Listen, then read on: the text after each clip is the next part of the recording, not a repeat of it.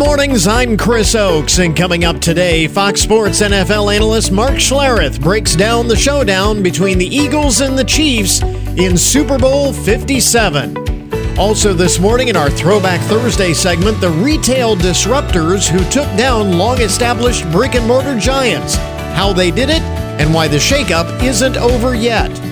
And happening around town, members of the cast will join us to preview the upcoming Fort Findlay Playhouse production of the classic Murder on the Orient Express.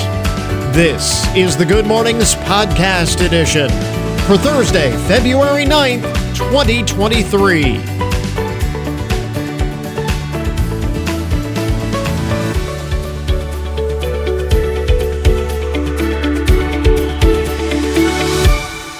So the Super Bowl is just a couple of days away now. Everybody excited about the big game, Eagles and Chiefs, Super Bowl 57. This week in Philadelphia, there are crews going up and down Broad Street, greasing the telephone poles.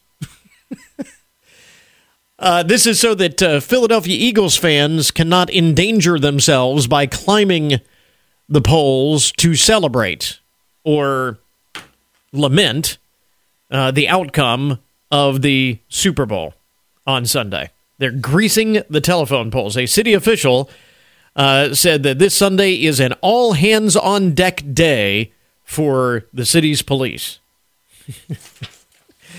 What does that say that the city leaders and city law enforcement expect there to be something going on that they would have to respond to on Sunday? You know what I mean? They're kind of assuming the worst, aren't they? Now, of course, Philadelphia fans are known for over-celebrating major sporting events. And so maybe they're being wise, but still, it just seems kind of weird to me that you're assuming that it's going to be something that law enforcement is going to have to get involved with. You know what I mean? It's already assuming the worst. Maybe they have good reason to. According to the computer simulation matchup of Super Bowl 57, it's going to be an Eagles win in a blowout. One of the most popular sports video games of all time has once again this year played a simulated Super Bowl ahead of the big game to predict the winner. And EA's Madden NFL 23 is predicting that not only will Philadelphia win, but they will run away with the Lombardi Trophy. The final score of 31-17. So not even close. Eagles over the Chiefs, according to Madden NFL 23. Some of the stats from the game: Eagles quarterback Jalen Hurts will be the Super Bowl MVP, passing for 282 yards, rushing for another 88 yards, and scoring 3 touchdowns. So that would be just a performance for the ages if that were to happen. Since its inception in 2004, the Madden Super Bowl simulation has posted a record of 11-8 in its straight-up Super Bowl predictions. However, that being said, they are just 1-4 in the last 5 Super Bowls. Last year, Madden, EA's Madden Sports video game, predicted the Bengals would beat the Rams. They got the margin of victory right. I think last year's margin of victory, they said, would be a field goal, but it went the other way. So take that for what you will, but Madden NFL 23 says it'll be the Eagles in a blowout of the Chiefs on Sunday. We'll see. Speaking of the Super Bowl, did you hear this? Jason Kelce, one of the big storylines are the Kelce brothers. Let's see, it's Travis Kelce who plays for the Chiefs. Jason Kelce, his older brother, is a center for the Eagles. And his wife is with child. I don't know if you heard about this. Jason Kelce's wife will be attending the Super Bowl. She is very pregnant. She could go at any time. She will, however, be attending the Super Bowl with some reinforcements just in case. In the event that she goes into labor during the game, she'll be bringing her obstetrician with her to Glendale, Arizona. Kylie Kelsey is 38 weeks along. And, of course, the excitement of the big game, you never know. I'm thinking, how would you like to be your OB? You get a free trip to the Super Bowl. I mean, if nothing happens, then you got a free trip to the Super Bowl. Jason Kelsey has said that he hopes the baby will not come early, but if it does, he doesn't want to know. If she goes into labor during the game, don't tell me. don't tell me. He said he just doesn't. He said if the baby happens early, or if the baby happens during the game, quote, just don't even put that in my head. So that would be an interesting storyline. But you know that the networks will be all over that. If that happens, that is going to be. They're going to cover that on the telecast. You know, that's going to be a huge deal. Some of the more interesting and buzzworthy stories to get your Thursday morning started. Check this out. Another way that technology is changing our lives dramatically. This is coming from research out of North Carolina State University. They're trying to make traffic easier when we get to the point where we have self-driving cars. And these researchers at NC State are proposing adding a fourth color to traffic lights. They say when we have self-driving cars, red, yellow, and green are no longer going to be sufficient. They have proposed adding a white light to traffic lights, which would signal that a car should simply follow the car in front of them. And they say it's not just autonomous vehicles that could use this signal. Human drivers could benefit as well. A white light meaning follow the car in front of you. Isn't that what we normally do? Follow the car in front of us in our lane? Isn't that what we do? But apparently we need a light to tell us to do this now. And scientists say this could allow for more efficient traffic flow through intersections, granting some of the traffic flow control to the AVs is a relatively new idea called the Mobile Control Paradigm. A series of calculations demonstrated that this approach could improve travel time and reduce fuel consumption. So, again, it's not just with respect to autonomous vehicles. I want to add a new color to the traffic light. Seems like green, yellow, and red have been sufficient for 100+ years, 130 years, whatever it is that we've been driving. You would think that would be sufficient. But no, apparently now we've got to add seems like we're making our lives needlessly complex. You know what I mean? But anyway, something you may see at some point in the future, and you can say, you heard it here first. I remember back in 2023, I heard this guy talking about this on the radio. By the way, back to the Super Bowl. This is kind of interesting. What are you going to be serving up at the Super Bowl? Salty snacks, going to be right there at the top of the list. Americans, they say, are reaching for more salty snacks these days, and economic anxiety may be to blame.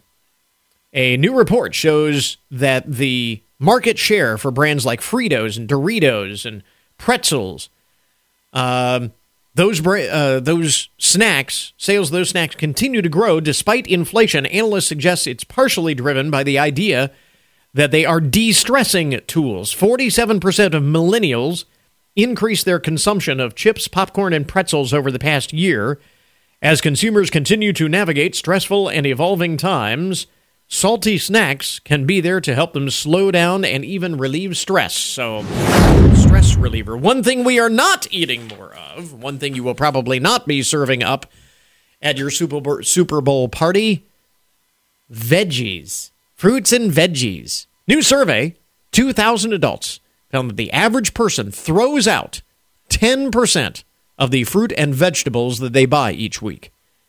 And the most tossed items include artichoke, avocado, bagged salad leaves, whole lettuce, cucumber, and broccoli. Those are the things that find themselves at the bottom of the bin on the crisper in your fridge. Strawberries, the most likely to be consumed before they go bad. That's our favorite. So what do? We want to throw away less food. It's, this is a huge problem in this country, food waste. And so if you have veggies that are starting to look a little long in the tooth, you know what I mean? They're just, not ready to be thrown out yet, but not necessarily it's kind of ugly, right? But you can still use it. 43% say making soup is a great way to use ugly produce. And 23% of those in the survey say another way to use those quote-unquote ugly vegetables before they completely go bad is to blend the unsightly greens into smoothies. So, that sounds delicious. Again, probably not serving that at the Super Bowl, but you can, at least you won't be throwing it away. There you go, some of the most interesting and buzzworthy stories to get your Thursday morning started. WFIN News, I'm Matt Demchek. Your WTOL 11 weather. Rainy and really windy today, a high of 62. Cloudy and windy tonight, a low of 35. Findlay and Hancock County are included in a high wind warning for today. Forecasters say winds of 20 to 30 miles per hour will gust up to 60 miles per hour at times today. The strong winds could blow down some trees and power lines, causing some power outages. Travel could become difficult, especially for high-profile vehicles. It'll be a warm day with a near-record high temperature expected. Get more on this high wind warning on the website. The train derailment and evacuation in eastern Ohio this week shines a spotlight on a concern that some industry watchers have about freight trains. Chemical disaster expert Fred Millar says train derailments happen more often than you think, and a lack of regulation means it could happen in large cities. Now, that would not necessarily protect, small areas like East Palestine, but I'm just saying that the railroads don't even have to avoid Chicago or Pittsburgh or any other major population center. Chase Bachman reporting in Toledo. And it was announced on Wednesday night that the hundreds of residents who evacuated their homes after that train derailed could safely return home. As the busy Valentine's Day approaches, the Ohio Restaurant Association says staffing levels are starting to improve, but are still down significantly. New numbers from the most recent employment survey show that staffing levels at restaurants across the state are still down about 10 to 20% compared to where they were before the pandemic. We just can't get enough people to come back into the workforce. It's not just our industry, but ours because we have so many people. We need 585,000 total people just to service all the restaurants in Ohio. I'm Tracy Townsend. The United Way of Hancock County's 2022 campaign raised nearly $2 million. That'll be allocated towards grants that provide critical services to 1 in 4 residents of the community. Programs falling under United Way's Vulnerable Child Initiative will receive a total of $335,000 in support for advocacy, prevention, and crisis response. The United Way of Hancock County says all money raised stays local to support vital services unless otherwise designated by the donor. Remember, you can always get more news online anytime at WFIN.com.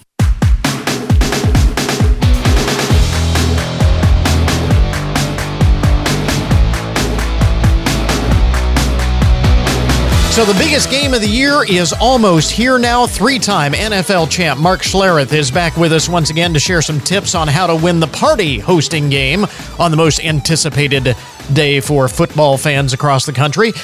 So, Mark, whether folks tuning in for the game itself or the halftime show or even just the commercials, it all starts with the ultimate viewing experience, right? It certainly does, and you got to start with a television set. LG OLED TVs, award-winning 65-inch OLED C2 series, best picture quality, realistic colors, crisp, sharp images, zero blurring on fast motion means it's the best way to watch sporting events, gaming events, movies. 42-inch to 97-inch, go big or go home. I say stay home. Go big and stay home with a television set. LG.com for more information. Then big food, big snacks.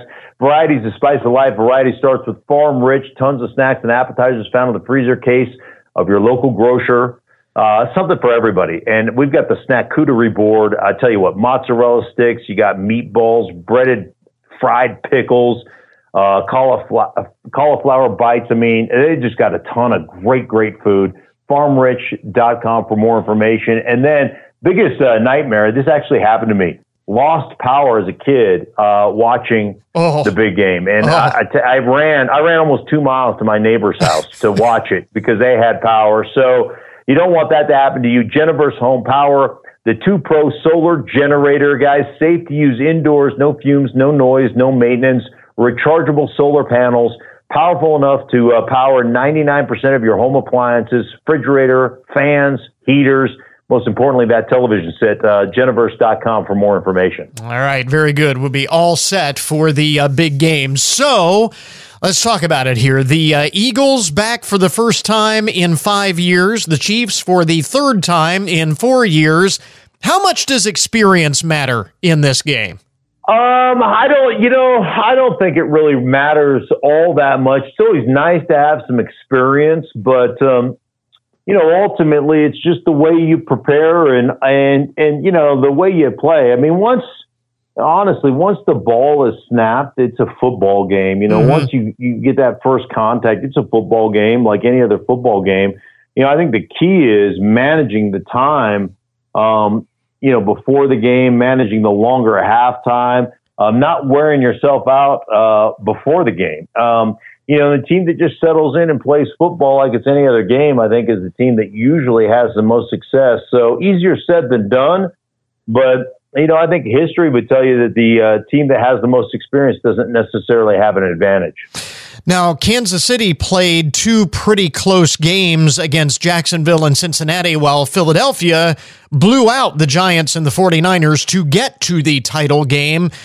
Does either team's performance in the playoffs up to this point tell you anything about how this game is going to go likely? No, every team, every game is different, obviously. And, I'm so impressed with what both teams have done. Like Philadelphia has just hammered people, right? Of course, they get in the NFC Championship and San Francisco loses all their quarterbacks. Right. So it's really hard to win a game that way. Yeah. But, the thing that's impressive is they dominate the line of scrimmage. I mean, San Francisco's got the best front seven in all football, and there were times where they ran inside tight handoff stuff, the what they call the duo play, which is just double teams up front, and they're getting 5 or 6 yards. So they're just driving people off the line of scrimmage before the back even has to think about contact. So you can do that. You're going to dominate a lot of football games. And so they've been very impressive that way. And then for Patrick Mahomes to play with the high ankle sprain and then to lose,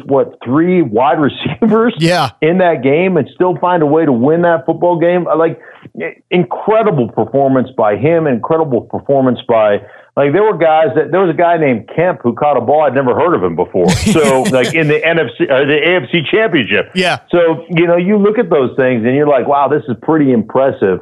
Both teams very impressive what they were able to accomplish over the course of the season and, obviously their playoff runs, respectively. So based on each team's strengths and weaknesses, what are the keys to the game? What will you be watching for? What will tell us how this is going to go? I look at several things. Like when you're talking about Kansas City and unbelievable what Steve Spagnuolo, their defense coordinator, has been able to accomplish.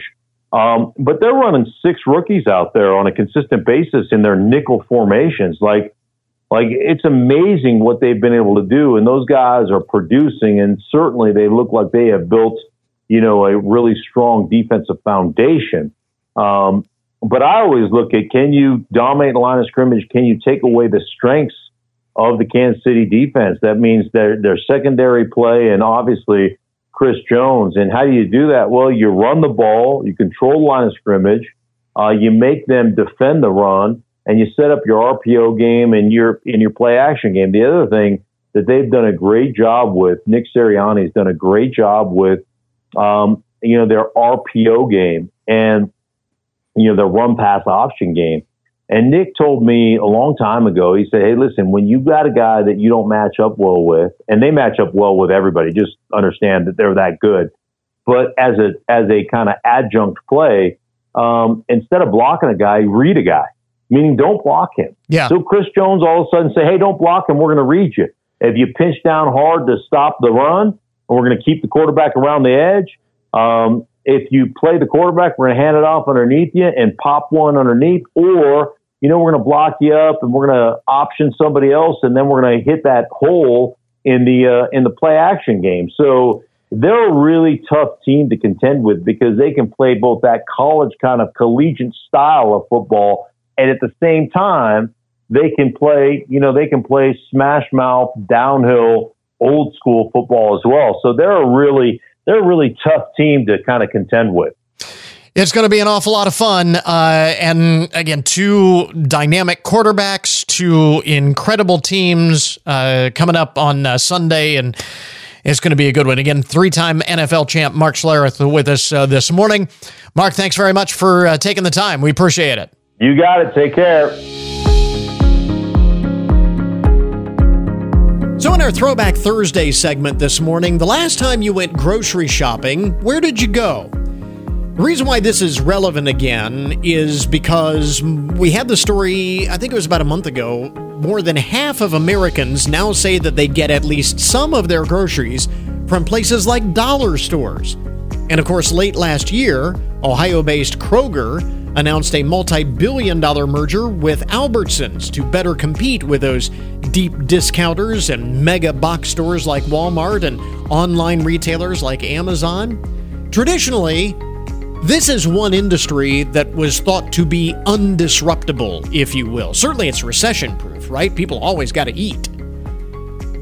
And up until just recently, the biggest change in the grocery industry was when people started taking shopping carts and meandering through the aisles themselves instead of simply walking in with a list and having the grocer pull items from the stockroom in the back. It was the birth of the modern supermarket, and that has now been more than 100 years ago.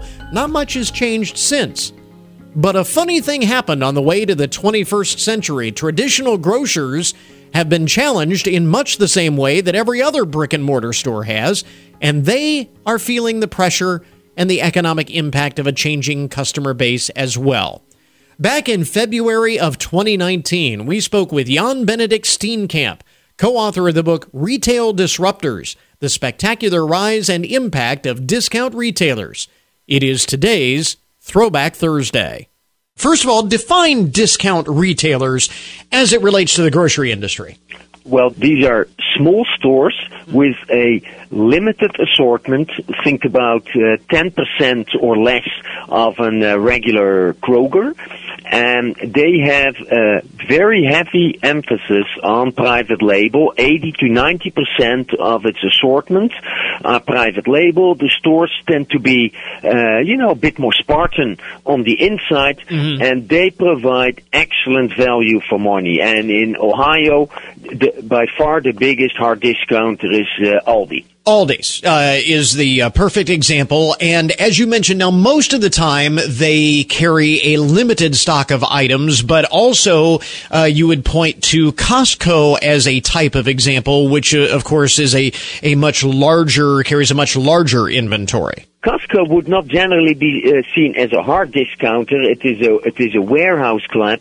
When you actually look at the assortment of Costco, for that matter, it's not very large. The stores are large just because the packages are huge, but Costco doesn't have many more than about 4,000 items either.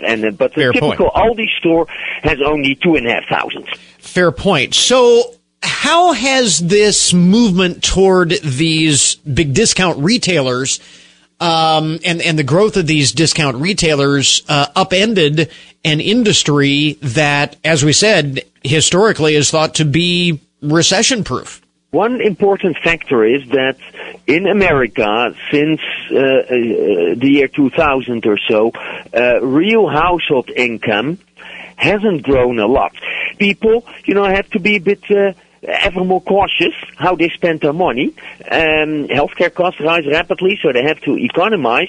but also people discover once they go to an Aldi or a Trader Joe's, it's not as strong in Ohio, the quality of the products there and actually the ease of shopping, they really like what they see. So when you think about the satisfaction of the American grocery shopper with Aldi, that is significantly higher than some of your chains like Giant Eagle, Kroger, or Meijer. Now, here's what is interesting to me is the timing in all of this. Now, my understanding, you use Aldi's as an example, this type of grocery store, my understanding is very common, for example, in Germany, where Aldi traces its roots. And basically, it was taking that concept of a store and bringing it to America. When you talk about all of these other factors that play into Aldi's success, is that just the luck of good timing, or was there something more that those retailers knew that they could tap into? There was more. First of all, Aldi is a huge retailer. Aldi is the third largest grocery retailer in the world. So this is not a small player. It's privately held, which means that it can play the long game.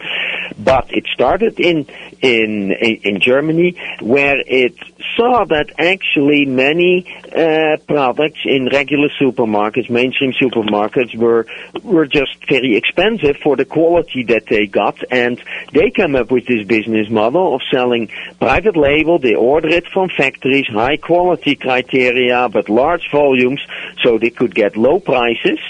And they were successful in Germany, then continental Europe, but what got American retailers really concerned is in the last 5 years, Aldi has also conquered Great Britain, which is generally seen as the most sophisticated retail market, grocery retail market in the world. And if you can conquer Britain, that got American supermarkets worried. Private label products are really the key to this, making this model work, because traditional retailers cannot discount to compete to that level. You're not going to be able to discount brand name merchandise anywhere close to what those private label products are being retailed for and turn a profit. Yes. Older American generations tend to be quite attached to their brands, but the younger generations actually much less. You also make the point that these discount retailers are not the only retail disruptors out there. For example, Amazon purchasing their acquisition of Whole Foods created a whole additional shakeup in the grocery industry. And while Amazon is considered a discount retailer, an online discount retailer, Whole Foods, certainly you can't describe that as a discount retailer. No, Whole Foods is a whole paycheck. It is really expensive, and you don't want to go there if you want to save money. So Amazon with Whole Foods, the prices of Whole Foods have declined a little, but let's not be kidding, they're vastly more expensive still than anybody else. What Amazon hopes to do is with Whole Foods to attack the market from above, Whole Foods itself, and through online in-store pickup or home delivery from Whole Foods points. So they are using Whole Foods more to attack the Krogers and the Meijers of this world from above, and the other disruptors, they come from below. So the Walmarts of the world are getting squeezed from both sides, and it's really interesting because again, you look back to 20, 30 years ago, the last generation, and it was Walmart that were squeezing the local independent stores, and when they expanded their grocery operations, challenging independent grocery stores, and now they themselves find themselves being squeezed by this next generation. So how do conventional retailers, whether we're talking about the Walmarts, the Krogers, the Meijers, or even the independents, how do they compete? There are essentially two ways how they can compete. They can either up the service game significantly, online, in-store pickup, but also within-store better experience when it comes to a better assortment, more freshly prepared meals, faster checkout, and actually some of these retailers are really found wanting on all of those aspects. So, for example, let's take a concrete example. Meijer, one of the players in Ohio, rates, according to American consumers, very low. People are very dissatisfied with the checkout speed. Well, that's actually something that you can do about. Kroger is not bad on anything, and it is not good on anything. It is the middle of the road. That's not going to work. They have to either play the service game, or they have to drop prices dramatically. And Walmart is big and strong enough to do both. They are dropping prices, and they are improving at least some of the online services. The other ones, the weaker ones, they have to make a choice, because they can never outcompete the others when it comes to price. They have to improve their service. Well, and we're actually seeing that locally here in our area. The local community markets chain rolling out mobile ordering and adding other services within their stores, and so on and so forth. I mean, you see many of these retailers, from Walmart down to the independents, making some of these changes. So here's the big question.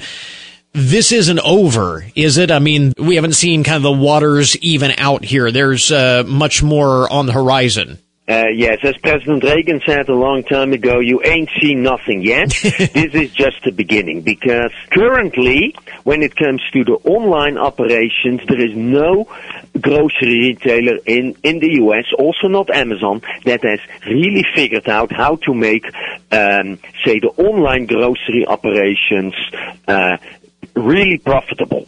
So they're struggling to find the right model, and together with increased price competition, we are going to see a shakeout. A number of the weaker chains that don't provide either superior service or low price, they will disappear, and Aldi, Amazon, they will grow, and ultimately the consumer will be the winner, because they either get better service or they get lower prices, and they can choose whichever they really prefer.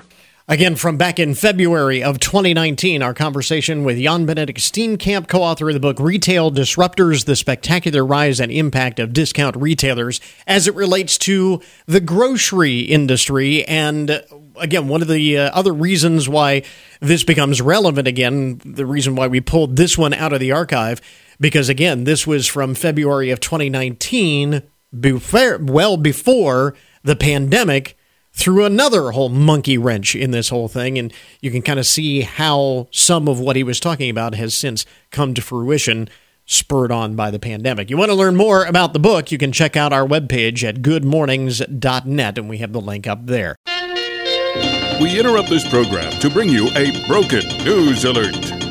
A couple in Tulsa, Oklahoma was stunned after receiving a $4,000 bill for 2 cups of coffee at Starbucks.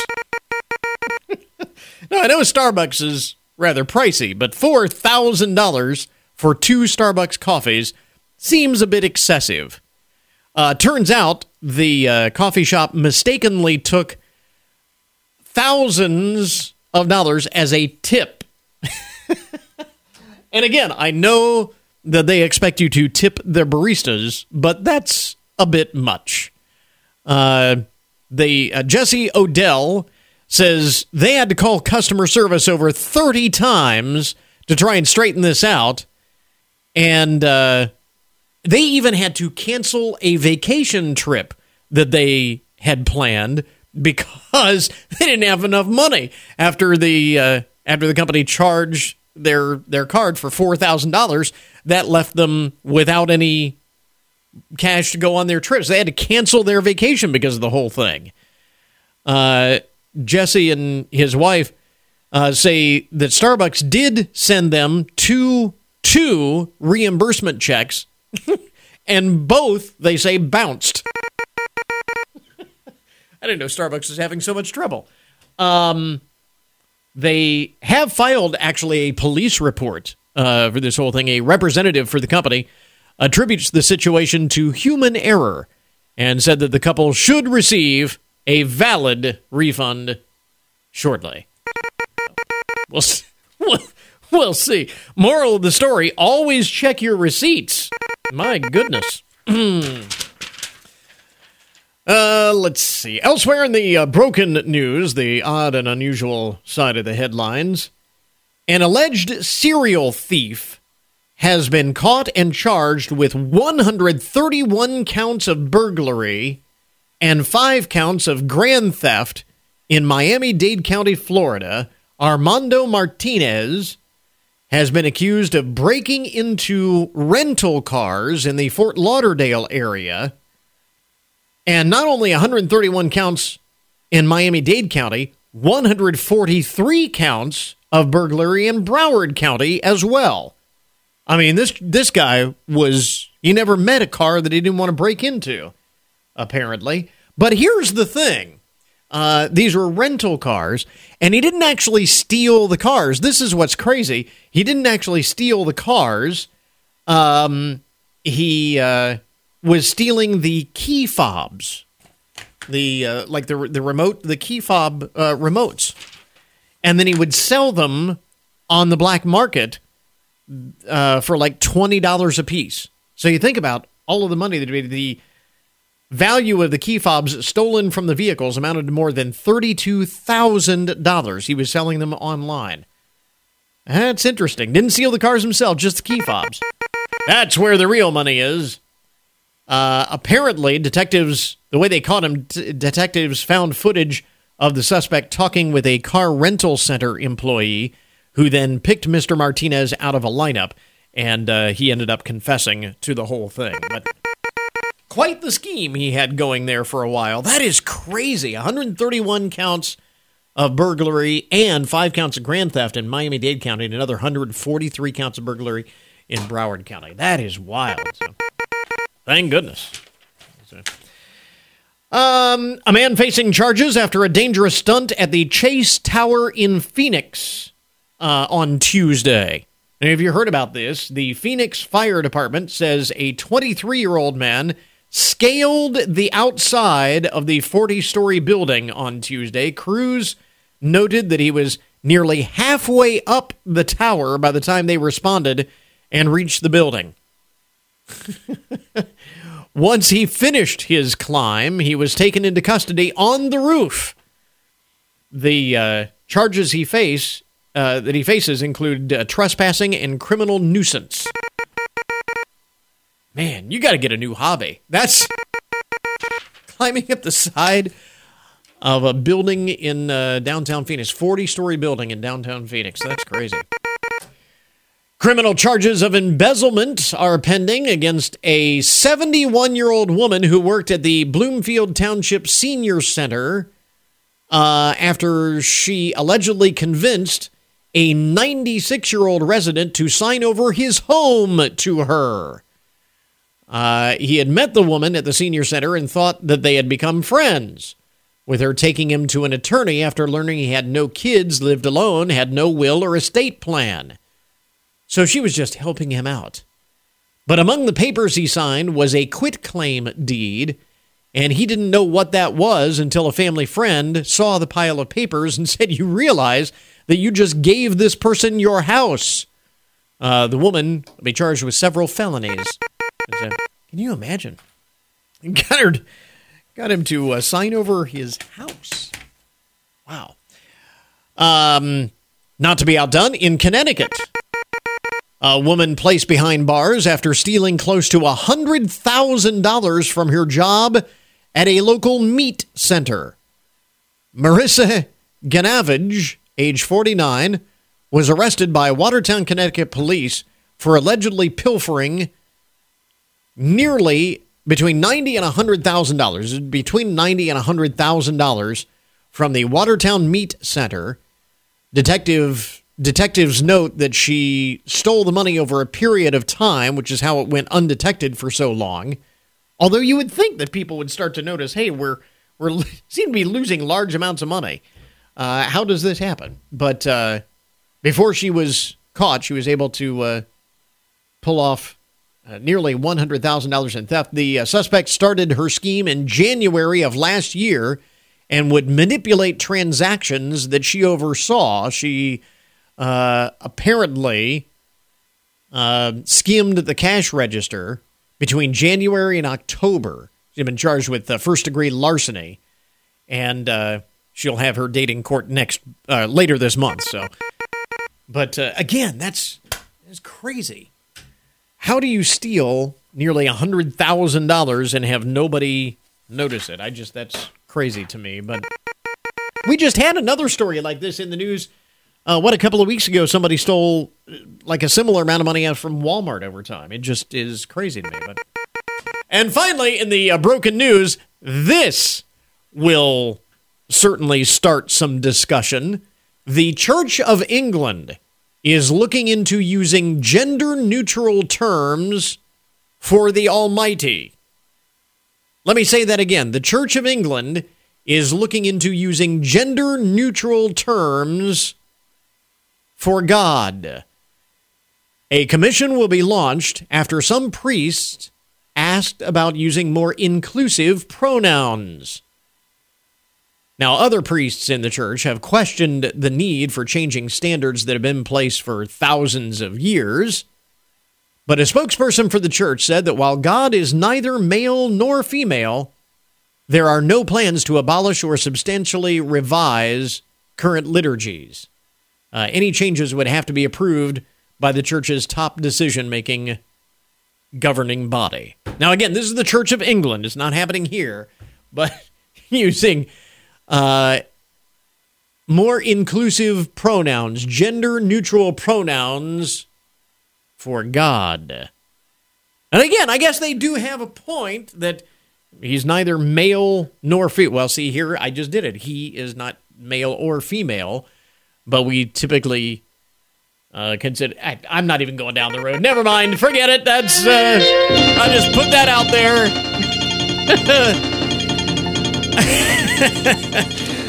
No good could come from going down that road. There you go. That is today's Broken News Report, an update on the odd and unusual side of the headlines. We now return you to your regularly scheduled programming. Take WFIN wherever you go with our updated mobile apps for iPhone and Android. And now you can listen to us on your Alexa device. Get the app at WFIN.com or in the App Store or Google Play. Plus, enable Alexa by searching for WFIN under Skills, and you'll soon be saying, Alexa, play 1330 WFIN. And the best part is the apps and skills are absolutely free. On the air at 1330 WFIN and 95.5 FM. Online at WFIN.com and on your smartphone, tablet, and Alexa devices. And now your daily download, the numbers behind the news and the statistics that shape our lives. Would you consider yourself to be an overprotective parent? If so, you should know that you might be driving your kids to an early grave. I'm not kidding here. A new study out of Brazil indicates that children who have more leeway live longer. Now, I know as a parent, it can be scary to let kids do some things on their own, but it might be good for them and good for their lifespan. In this study, and they looked at nearly 1,000 individuals who had passed away between 2007 and 2018, and they looked back into their childhood. And of those, men who had an overprotective father had a 12% higher risk of dying before the age of 80. And women with an overprotective father had a 22% increased risk of dying before the age of 80. So they say finding that middle ground is best. You don't want to be too intrusive. That can keep your kids from being autonomous. But you also don't want to be negligent or distant from your kids.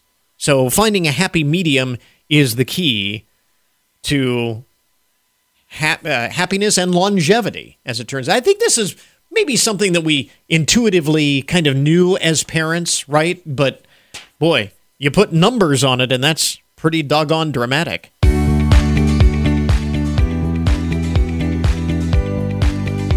So, happening around town, the Fort Findlay Playhouse will be presenting the classic Murder on the Orient Express. Joining us are producer Heidi Raymond and cast member David Wright. It's the legendary role of Poirot. Heidi, what is it like to... I mean, this is a legendary role. I mean, this is a classic role. What is it like taking on a role like that? As a quote-unquote semi-professional actor, it's an enormous privilege to be able to take on that character. Right. But it's a big role. Yeah. And it's, and you think back about the people in the past who have taken on that role. Yeah. Famous people, Albert Finney, and I mean just so many others. It's a pleasure to be even putting my pinky toe in that. Yeah, and Poirot is, I mean, he has sponsored spawned a series of his own on BBC. Right. So on. So, I mean, he's very, and PBS airs it here in the States. He's very well known, and so how much leeway then do you get to interpret that character and make that character your own? Since it's so well known in so many, I get to put my touch on it. Yeah. But really, I mean, it's true to task with that character. Yeah. Because he's very very precise. My wife says I'm very OCD, so she thought it was typecasting. But it's very much an opportunity to be able to put some of my touches in it because I am who I am. Yeah. But to keep it as true to the character that Agatha Christie, envisioned. Right. And then the little pieces that Ken Ludwig, who adapted it for the stage, was a comedic actor. So there is some subtle jokes in there, and you have to have not necessarily a fine-tuned ear, but there's some giggles in it as well. Yeah. So Heidi, talk about, I guess in a larger sense, bringing such a well-known story and staging that. Does that present anything different? I mean, do you approach that differently than doing something that is either, say, an original or something maybe that is less well known?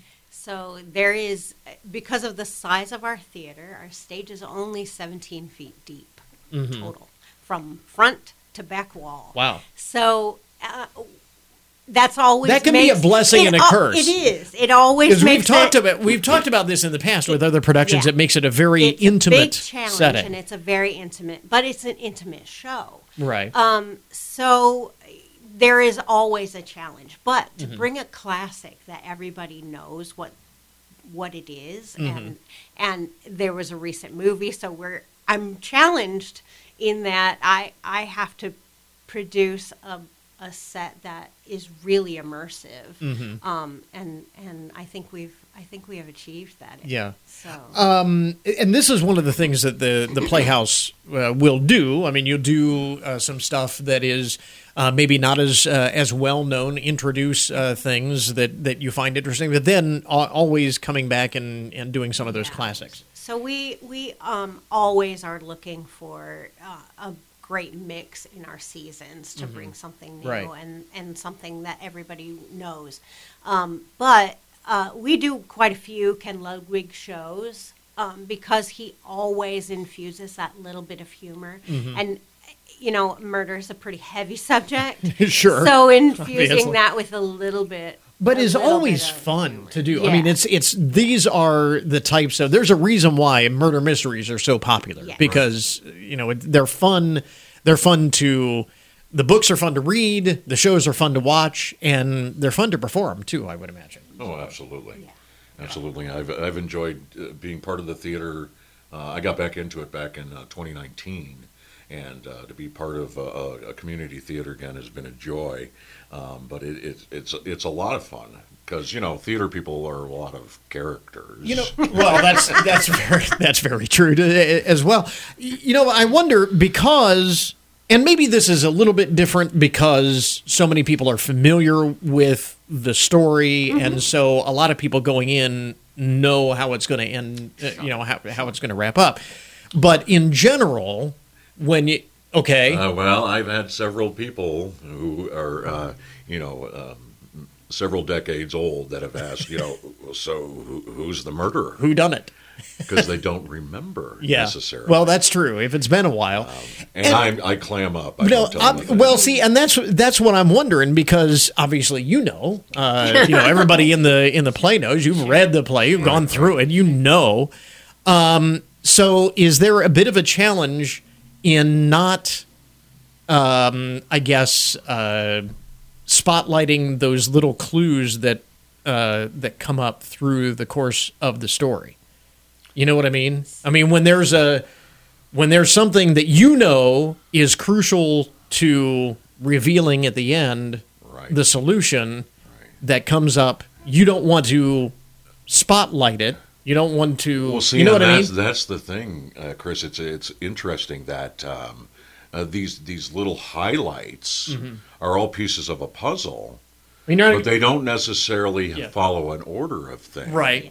But at the same time, you don't want to stand there on stage and say, hey, pay attention to this. This is important. This is what's going to give you a clue as to how this is going to end up. Part of the art of doing it is to make sure that those things can be seen, but not highlighted to the point where they're screaming out. Exactly. That's part of what the production part of that is so exciting for us, is to be able to have those clues and make them so that they're there. Yeah.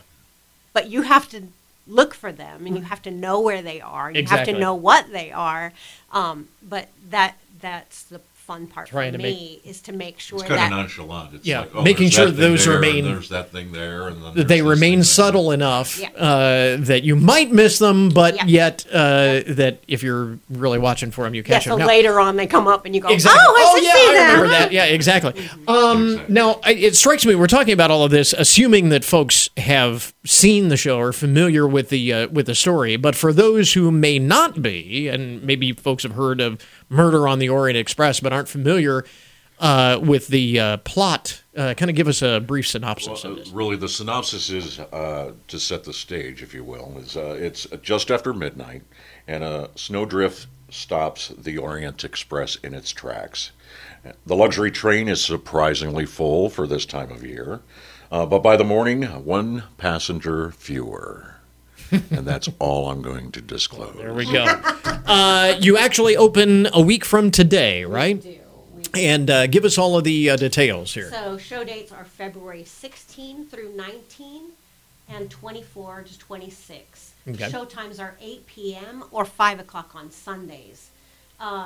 We can get tickets at fortfinley.org/tickets or fortfinley.org and click on the tickets, get tickets. Okay. There are no hidden fees. All seats are $15, and tickets are selling very, very fast. As you would probably imagine. So, again, we've got a link up, as always, at our webpage at goodmornings.net, so you can find out more and get tickets to Murder on the Orient Express, opening 1 week from today at the Fort Finley Playhouse. And again, producer Heidi Raymond and cast member David Wright with us this morning. Thanks you both for dropping by. We appreciate it. Good luck with the show. And that will finish up our podcast for today. Thanks to all of our guests for joining us on the program. And remember, you can get more information about all of the topics that we talk about each and every day on the program at our webpage. That, of course, is goodmornings.net. Coming up tomorrow on the show, this week's massive train derailment in eastern Ohio raises the question, how does a community prepare for something like that? Through programs like the University of Findlay's Emergency and Disaster Management Certification and All Hazards Training Center. That's how. We'll learn more. So until tomorrow morning, that is Good Mornings for this morning. Now that you've had a good morning, go on out and make it a good day. We'll catch you back here tomorrow.